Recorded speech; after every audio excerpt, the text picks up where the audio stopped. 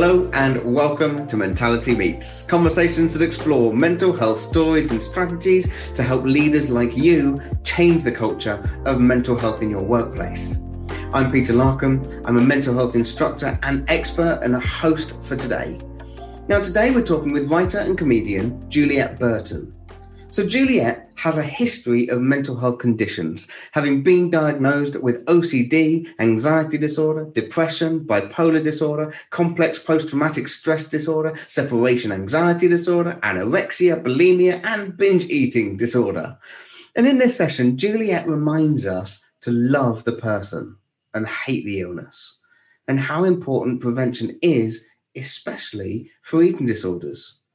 So this year, Mentality Meets is part of a new mental health initiative called Mindshift Forum 2021. The idea is to put into practice mental health habits and attitudes.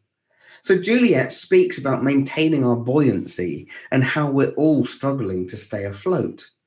And Mindshift Forum is all about walking the talk of mental health to help us live a better 2021. This month's challenge is to be present with those around you. Turn off your devices and engage. And my personal challenge is tuning back into my kids after work and remembering that I'm a dad as well. So Mindshift Forum 2021 also includes a monthly live video with me, and this month it's Mentality Meets. Next month we'll be doing a live discussion and question and answer session called Peter Larkham Live. Yes, that does mean our schedule has changed for Mentality Meets this year, mostly to keep it fresh and enable me to manage the process a little bit better. So, if you want to get access to the monthly challenge emails, as well as the live Mentality Meets sessions and Peter Larkham Live sessions, then you can sign up from my website. It's all completely free. Just go to peterlarkham.com to sign up.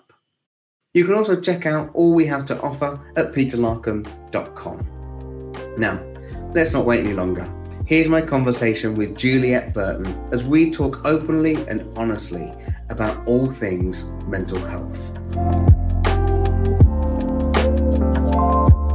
Twiggy was getting a bit rambunctious on my lap, so she's now on my bed. She's not even mine. I've been dog sitting during lockdown because I normally work as a comedian, and as most of you will know, comedy has taken a bit of a brunt of the last year. So dog sitting has been something I've been doing, as well as virtual gigs and chatting to lovely people like Peter. So if there are any cries or if you need to engage with the dog, please feel free to do so. For everyone else, I have a small child who is downstairs at the moment watching TV. We'll probably stay there, to be fair, but he does have a tendency of crashing in. So if that happens, I'm going to be dealing with my kids, Juliet's going to be dealing with her kid, and I just hope that we'll get some kind of conversation going on as we go through this.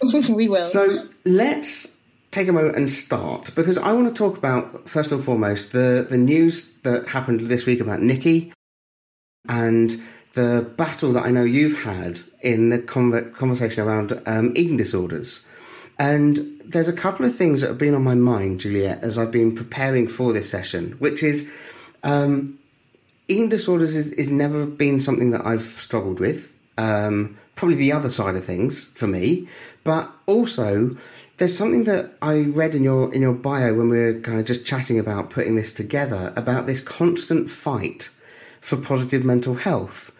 Now, as someone who hasn't really ever experienced mental health illnesses or issues, the context of fighting for positive mental health on a daily basis, I find that fascinating. So I suppose kind of questions that I have for you, a question for the audience. Have you ever had to fight for your positive mental health? Question for the audience. But also, Juliet, in the context of your mental health journey, I suppose, and the issues that you've had throughout your life, do you know when that all started for you?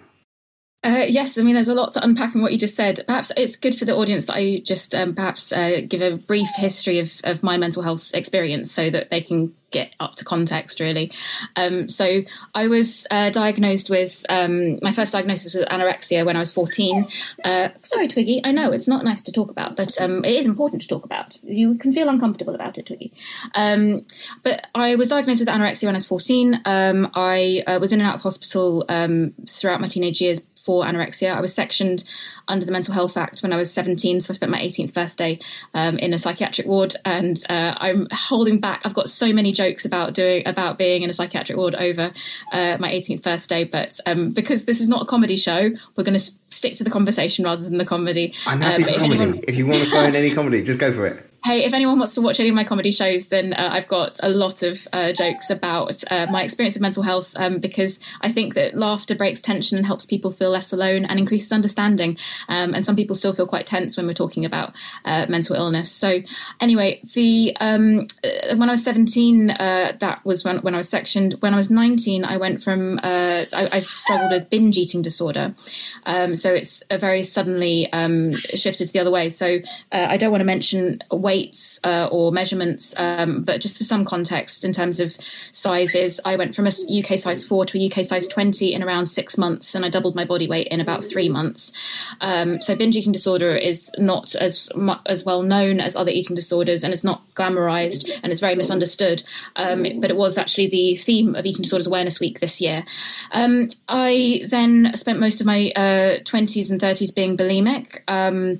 And I'm very comfortable and confident talking about all of that. However, I've also been diagnosed with anxiety disorder, bipolar disorder, body dysmorphic disorder, depression, paranoia, agoraphobia, separation anxiety disorder. I've had experience of hallucinations when I was sectioned for anorexia. The stress of being sectioned caused me to have psychotic hallucinations, both audible and visual. And I also have been most recently diagnosed with complex post-traumatic stress disorder. So that is underlying a lot of my other conditions, I now understand. I've been in therapy for about 20 years, and I've been an inpatient for mental illness 5 times. I'm what psychiatrists might call a bit much. So there you go. That's one, and I'll probably pepper out throughout the conversation some more jokes as well, because I do find it helps. To answer the question about fighting my mental illness, though, I'm fighting the urge to give Twiggy a little cuddle, because I love you, but you are wriggling a lot. Thank you, Twiggy. So I don't feel like I fight so much as that I do still deal with some of my mental illnesses were thank you, Twiggy. Some of my mental illnesses were temporary, as in like they were short term. Like we all have mental health, just like we all have physical health. Thank you, Twiggy. I'm trying to do some activism work. Can you? Thank you. We all have mental health, just like we all have physical health. And some of us have short-term physical health illnesses, and some of us have long-term physical health illnesses, just the same in mental health. You can have short-term mental illness and you can have long-term mental illness. Some of my illnesses, like paranoia, agoraphobia, I've now, thanks to therapy, I've recovered from fully. They sometimes flare up a little bit. My obsessive compulsive disorder takes a bit more work. But other things that I live with on a day-to-day basis include all of my eating disorders. Binge eating disorder, bulimia and anorexia are still talking to me at every meal in my mind. Twiggy's now calmed down. She just wanted some attention for a little while whilst I was trying to give them all of my history. And I think the dogs sense some agitation. So there you go. That's what was going on. And I also deal with my complex post-traumatic stress disorder, which I now am dealing with a lot more in therapy. So although it's not I used to think it was a fight. I used to use the word fight or battling with my mental health and being like a mental health warrior. But recently, in the last couple of years, I've started to think about it more like my mental illnesses they're not to be feared. They're actually trying to protect me. They only came into existence because I was trying to manage extreme emotional and mental distress. And that's the only reason why they came into manifestation, really. So they're trying to rescue me from the extremities of these emotions that I was feeling. They were trying to help me manage them. They're just not perhaps in a healthy way. They were perhaps helping me manage them in an unhealthy way that became disordered. But they still were trying to protect me, you know. And to answer your question about when I first started struggling with my mental health, actually it was much earlier than my first diagnosis. Although my first diagnosis was anorexia, I now, having looked back in therapy, my first time I struggled with mental illness was probably around about the age of 7 or 8. So that's when I first struggled with food. I was gaining a lot of weight very quickly when I was a child between the age of 8 and 10, and I was taken to hospital regularly, not for the mental health aspect of it, but for the physical, the rapid weight gain, and was told that weight loss was the way forward, and that became a part of my formative years. I exhibited what I now understand to be symptoms of obsessive compulsive disorder, so ritualistic behaviour, anxiety disorder, panic attacks, depression, and what I now understand to be complex post-traumatic stress disorder, which is something that has caused a lot of people to be misdiagnosed. I was misdiagnosed with borderline personality disorder, which I now understand was actually CPTSD misdiagnosed. And at the moment, I'm at this point where I've been saying for years that I've got bipolar disorder because my GP diagnosed me with it. But I'm now wondering if that might also be a misdiagnosis because of what I'm learning about CPTSD. So actually from around the age of 7 or 8 was when I first displayed symptoms of mental health distress that then became diagnosed later on in my teens.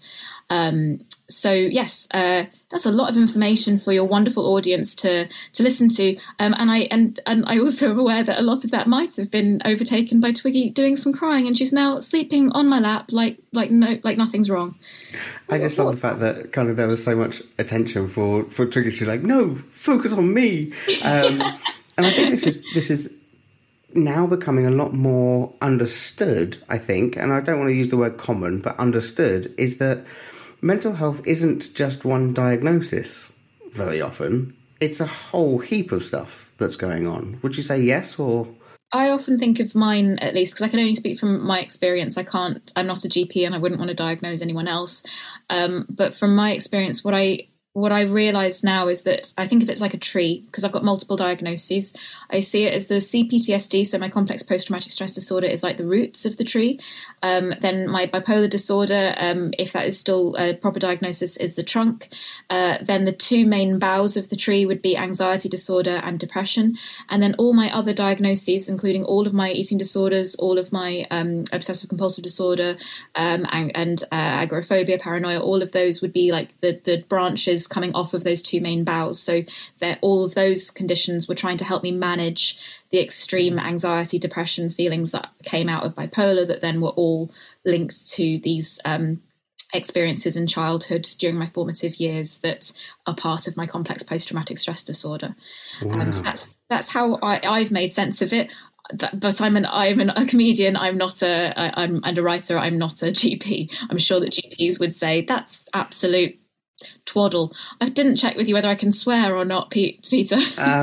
I would encourage not, but if it slips out, it slips out. It's in just that one of those case, things. no, I prefer not swearing because I can get very creative with some non-swear words. Twaddle was your first one, guys. I'm liking it. Alison says comedy is always welcome and laughter aids learning. And Tonya says, yes, feel every day is a fight for mental health. Personally, been through quite a lot, had consciously fight to keep my head above the water. And I like that analogy as well about kind of the buoyancy, and that sometimes, yes, we're able to kind of just be buoyant, and other times we sink a little bit. I like it too. There's a lovely thing in Jungian dream analysis of thinking that water, it represents emotions. So if you're dreaming a lot about drowning or struggling to swim, struggling to get breath in air, whatever type of water it is that you dream of, in Jungian psychology or dream interpretation, the idea is that the water represents your emotions. So I think that's good.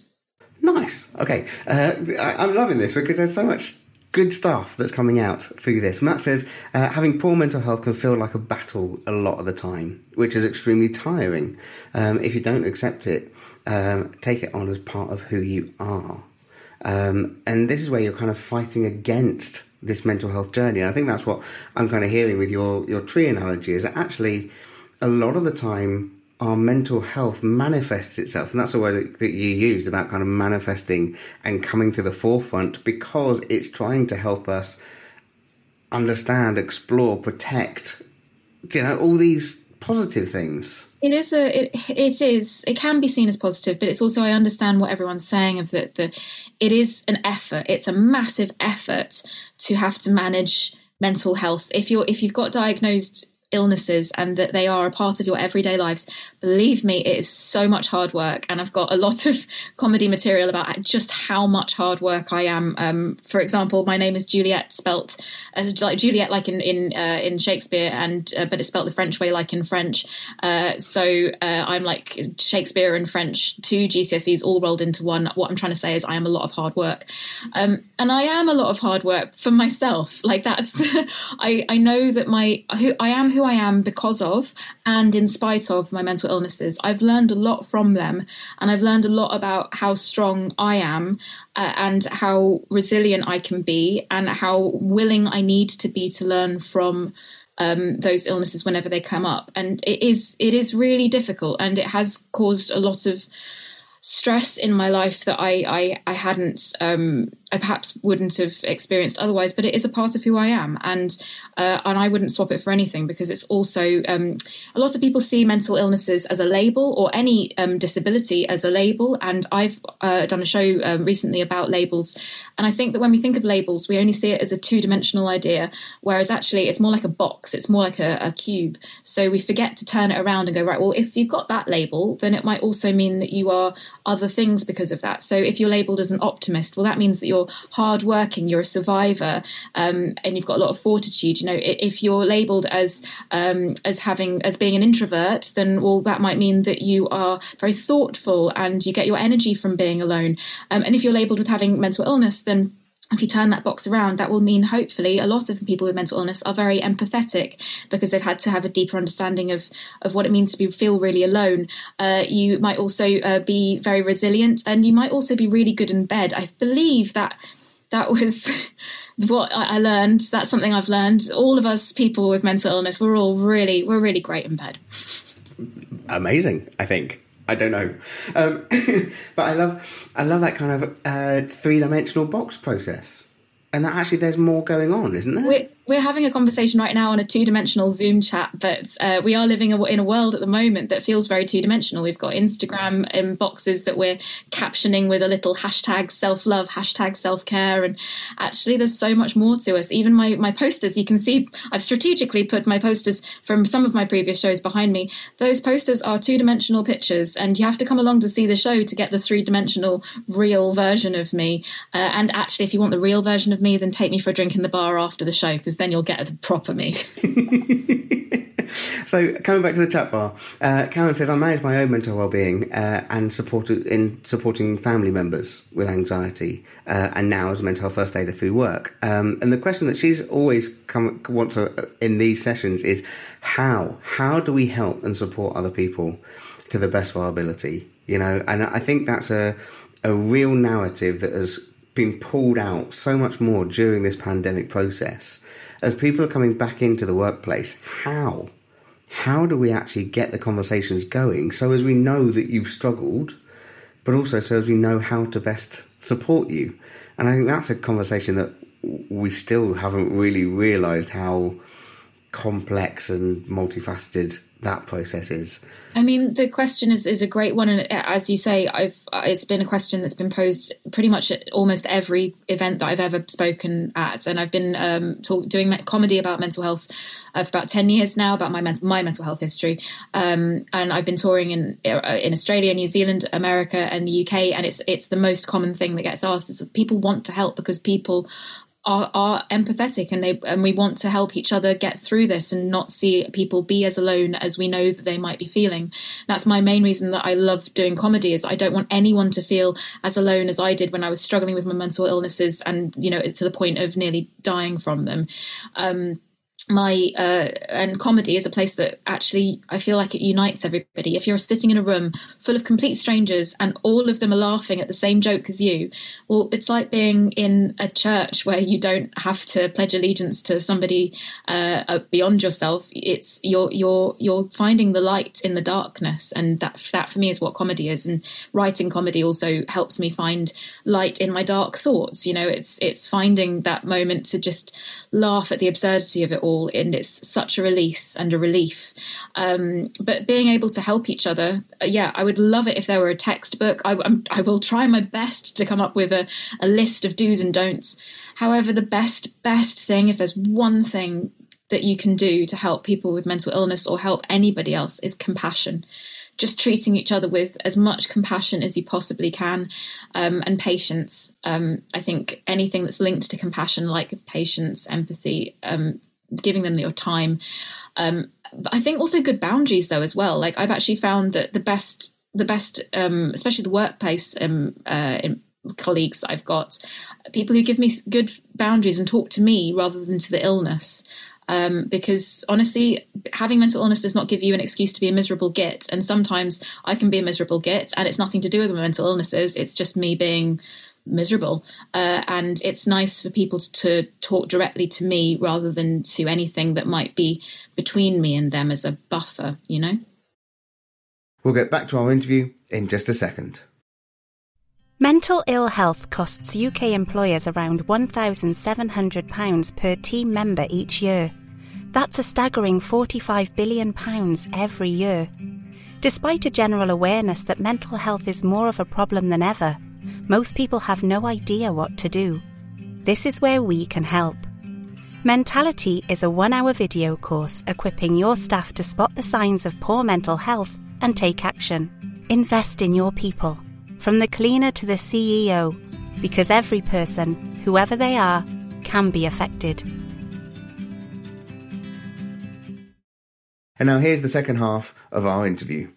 Actually, do you know what? Scrap all of that. The best way to help somebody with mental illness is get them a ticket to one of my shows. There you go. Done. And we've advertised a show. Do it. Oh, hang on. When is the next shows? Bring that up. Well, now that we're actually I'm getting some real life bookings, thank goodness. Oh my goodness, on an actual stage. So we've got one gig that's in London on the 22nd of July at the Museum of Comedy, which is not a museum. They have artifacts there, but it is a live venue. That is already on sale, and it's going to be filmed for Next Up Comedy. You can also see me. I believe we've got some dates in Guildford in July and Bedford in July, in very well ventilated venues, and we don't yet know whether we're going to be socially distanced or not. But either way, I'm going to bring so much laughter to the room that we're going to fill the room with laughter, no matter how many people are in there. But I'd love the opportunity to see some of your listeners there, and be able to have a chat in the bar afterwards and get to know each other. And we've also got some dates in September that are about to be confirmed, again in London. I'd love to be doing more outside of London. We might be doing Edinburgh this year, maybe for a short run. Sold out at Edinburgh 4 years in a row, which I love, but it costs a lot, and we've had our comedy industry, all my income's just unfortunately been massively impacted by the pandemic. But if anyone wants to get to know any of the latest dates for my shows, then you can find me on all the social media. It's Juliet with 2 T's and an E. Remember, French, Shakespeare, 2 GCSEs. And there's Juliet Burton on Twitter, Juliet Burton Writer Performer on Facebook, Juliet_Burton on Instagram. And if you want to sign up for my mailing list, then it's at my website, julietburton.co.uk. Also, there's a Patreon, which is patreon.com/Juliet Burton, where you get behind the scenes stuff. And we've got a lovely little community there. It's really, really great. But yes, I'm very much, I was in the middle of my second UK tour when the first lockdown happened, and my last gig before the first lockdown was at the Lowry in Salford, and I'd done Harrogate and I'd done Oxford as well, and then we had all these 10 other dates ready and waiting for me on this tour. And it just all got cancelled. And unfortunately, for me, doing comedy and having work, I also do mental health training in the workplace as well. But having a job, having meaning to my life, getting out gives me a reason to get out of bed, and it gives me a reason to put in that hard work to manage my mental wellness, so that I can be of use to my audiences, because we've got this community that I mean nothing without my audiences. If I'm just standing alone in a dark room on a stage saying some jokes, that's going back to the bad days of my mental health. So that means nothing. Having the audience there means everything, because it's a conversation with an audience. And yeah, having the other thing about having a job that really gives me meaning is, for me, the opposite of depression isn't happiness. The opposite of depression is purpose. So having my purpose, having a reason to talk to you today, having reason to do these shows in July, I can't wait to get back and connected with audiences in this wonderful community, and hearing their stories as well, because we are all so different, but also so similar with our mental health struggles. Yes. No, brilliant. So time, let's kind of crack on, because I want to kind of go back to your teenage world, when all of this was kicking off and you were trying to understand yourself and go through adolescence and all of that. What support, I want to say, if any, did you get during that time, through friends, through family members, through teachers, through youth workers, through the community that you were part of? Was there help and support? Was there understanding? Because, we're talking a few years ago. I don't want to kind of give anything away, but let's go for 400 years ago, when you were a teenager. That is accurate. That's exactly it. When the conversation of mental health was almost non-existent, let's say. I've been a mental health trainer for 10 years. I've been in youth work for 20 years. And I know that the mental health support and provision back then is nothing compared to what it is now. And how did you find help and support? Was it purely through the medication process and the doctors and how did it work for you? I'll try to keep it brief because it is a very complicated story, but to keep it as simple as possible, you asked about my teenage years. Briefly, with my, I said I struggled with mental illness symptoms from about the age of 7 or 8. At that time, I remember that my mother has told me that my GP suggested that maybe I should see a child psychologist. But at the time, it was a very, very different time. It was the early 90s, and the attitude was, well, it could also just be a phase and she'll probably get through it and it's fine. And it was a phase, in as much that each of those illnesses that that weren't diagnosed and we didn't kind of grapple with and wrestle with at that time, they shape-shifted. That's how I feel about them. They're a shape-shifter, and some of them became suppressed. So the anxiety disorder and the obsessive compulsive disorder then fed into, pun intended, my issues with eating disorders. That's overeating at such a young age. And then that became anorexia a few years later. So diagnosed with anorexia at 14.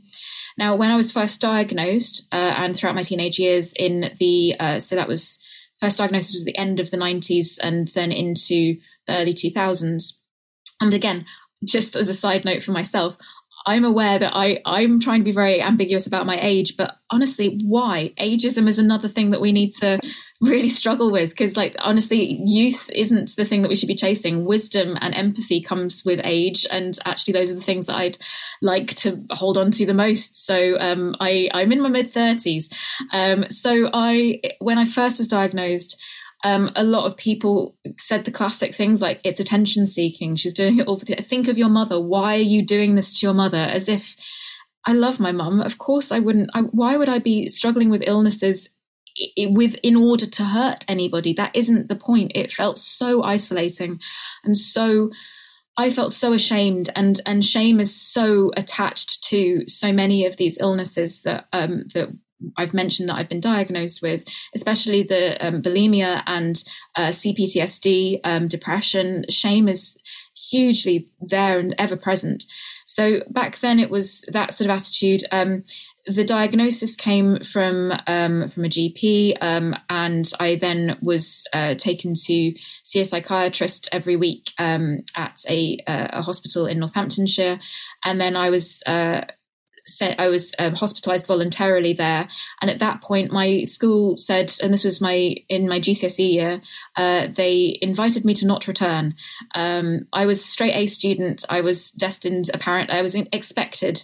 The pressure was that I was expected to go to Oxbridge. That's why I have this voice. I come from Cambridgeshire. I'd sound incredibly posh and privileged, but it turns out that that's just because I learned to speak up to a point that I was then invited to not return to that world. So my school said that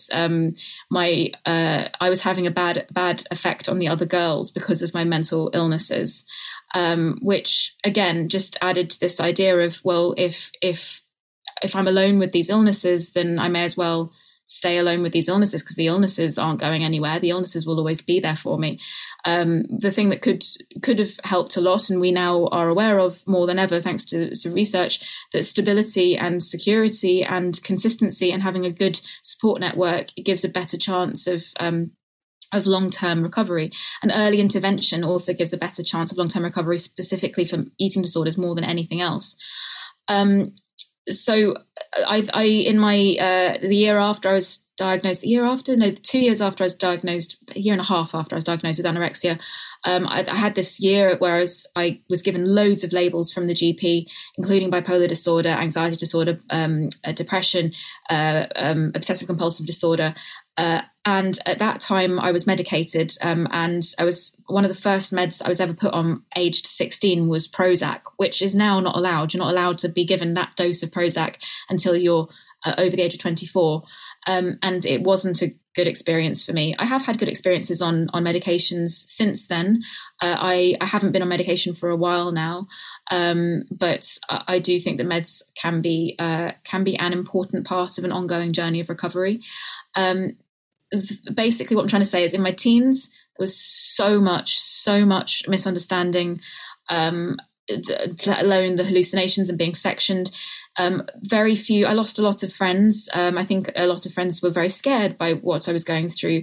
And the few friends who really stayed in touch were the ones who I think they saw me, and they didn't see me struggling with binge eating disorder. They didn't see the skeletal me who was struggling with anorexia. They saw how scared and alone and frightened I was inside. My mother was an angel and did lots of reading, because I was about to say this was before the internet. It wasn't before the internet. I'm not quite that old, but my mother still doesn't go online. She doesn't have a computer. So she did lots of reading about the diagnosis I was being given, which means that at the very least she was aware of what I was going through and had some kind of language to talk to me about it. So I'm forever grateful to her for that.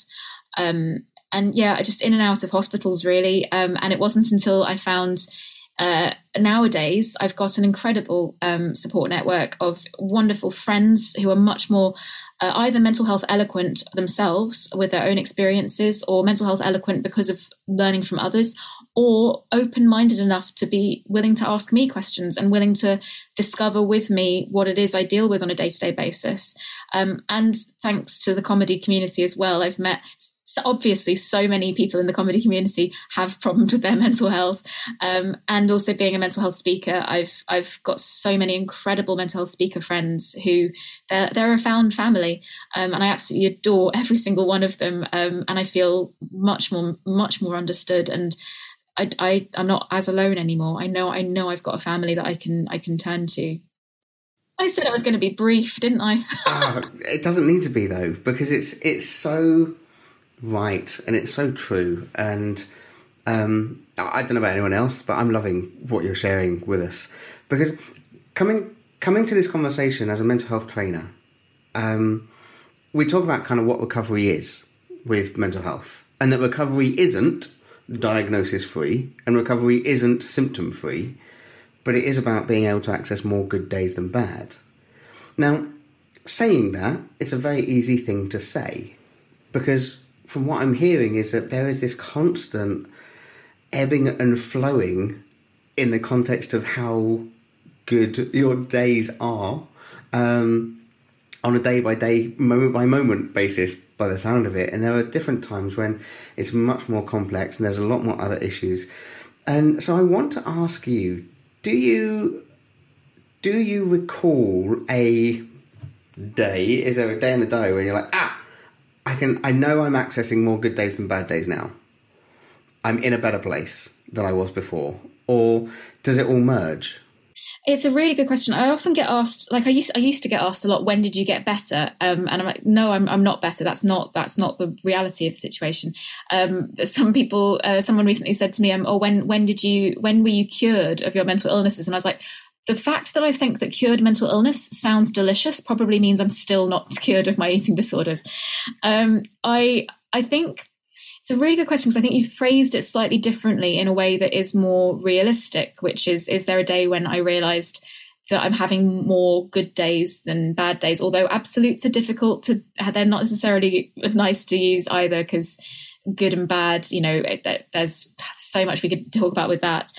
I think it was when I was performing, when I started touring with my comedy shows, and I remember thinking, whatever I go through, however difficult whatever I've been through, however difficult it is, if there's a way that I can find to communicate to others what the reality of that is like, without needing any pity, without needing any specific reaction other than that they understand a bit more, therefore might understand themselves a bit better or other people around them a bit better, then that kind of freed me a little bit more.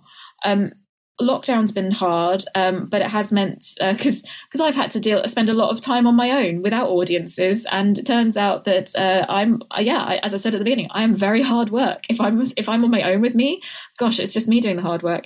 But there's also something that I thought was quite interesting that I picked up a while ago, which was the idea of recovery. Like you said there, like people think maybe there might be a magic wand of a magic moment. I think if you imagine a grid, so like that kind of grid, people sort of imagine they want recovery. Thank you, Twiggy, for your help. We want recovery to go sort of straight up from like the darkest moments, which were the darkest moments down there. I'm sorry for anyone listening on the podcast. You're going to have to watch on the YouTube to understand this. We expect it to be a straight line up towards healthy, happy recovery. But actually, it's real recovery is a bit more like that. That's real recovery. We go all over the place, and we might veer off towards having a really bad day one day. We might have a slightly better day, and then we might go straight back down again. These different quadrants, I believe they're unconscious incapability, conscious capability. Unconscious. Let me start that again. Unconscious incapability. So not knowing that you can't do something. Then conscious incapability. So being aware that you don't know how to do something. Then moving into conscious capability. So you're aware that you are learning how to do something, and actually, now I see I'm doing this. And then the final stage is unconscious capability. And that's where everyone expects you just going straight from, I've got no idea what I'm doing, to, and I don't even know that I don't know what I'm doing, to, I now don't know how great I'm doing. Actually, we have to go through all of those other stages where we become aware of how unsure and we are, and then we become aware of how to do it differently, and then gradually, with a lot of hard work and practice, nearly swore there, a lot of hard work and practice, we get better and better at learning how to manage this. But that it's never going to be a straight line, and everything's fixed. The best thing that's really helped me has been actually living with people who've been willing to work with me on it, and that's been incredible, and loving me for it, even when I have dark days, and still loving me and still caring. What a great interview. Now, don't forget to link up with Juliet and attend one of her live gigs. Also, don't forget to reach out if you are struggling. Don't forget those random acts of kindness that can have such a positive impact on those around us. Now, you can also find out more and connect with Juliet Burton further, so please go to speakerscollective.org. And next time, in 2 months' time, in June, we'll be talking with Finley Games. So Finley is a transgender gay man with a passion for creating honest content and inspiring others to be their authentic selves. Finley began sharing his gender transition story in 2011 and now writes and speaks about transgender experiences, recovery from addiction and mental ill health.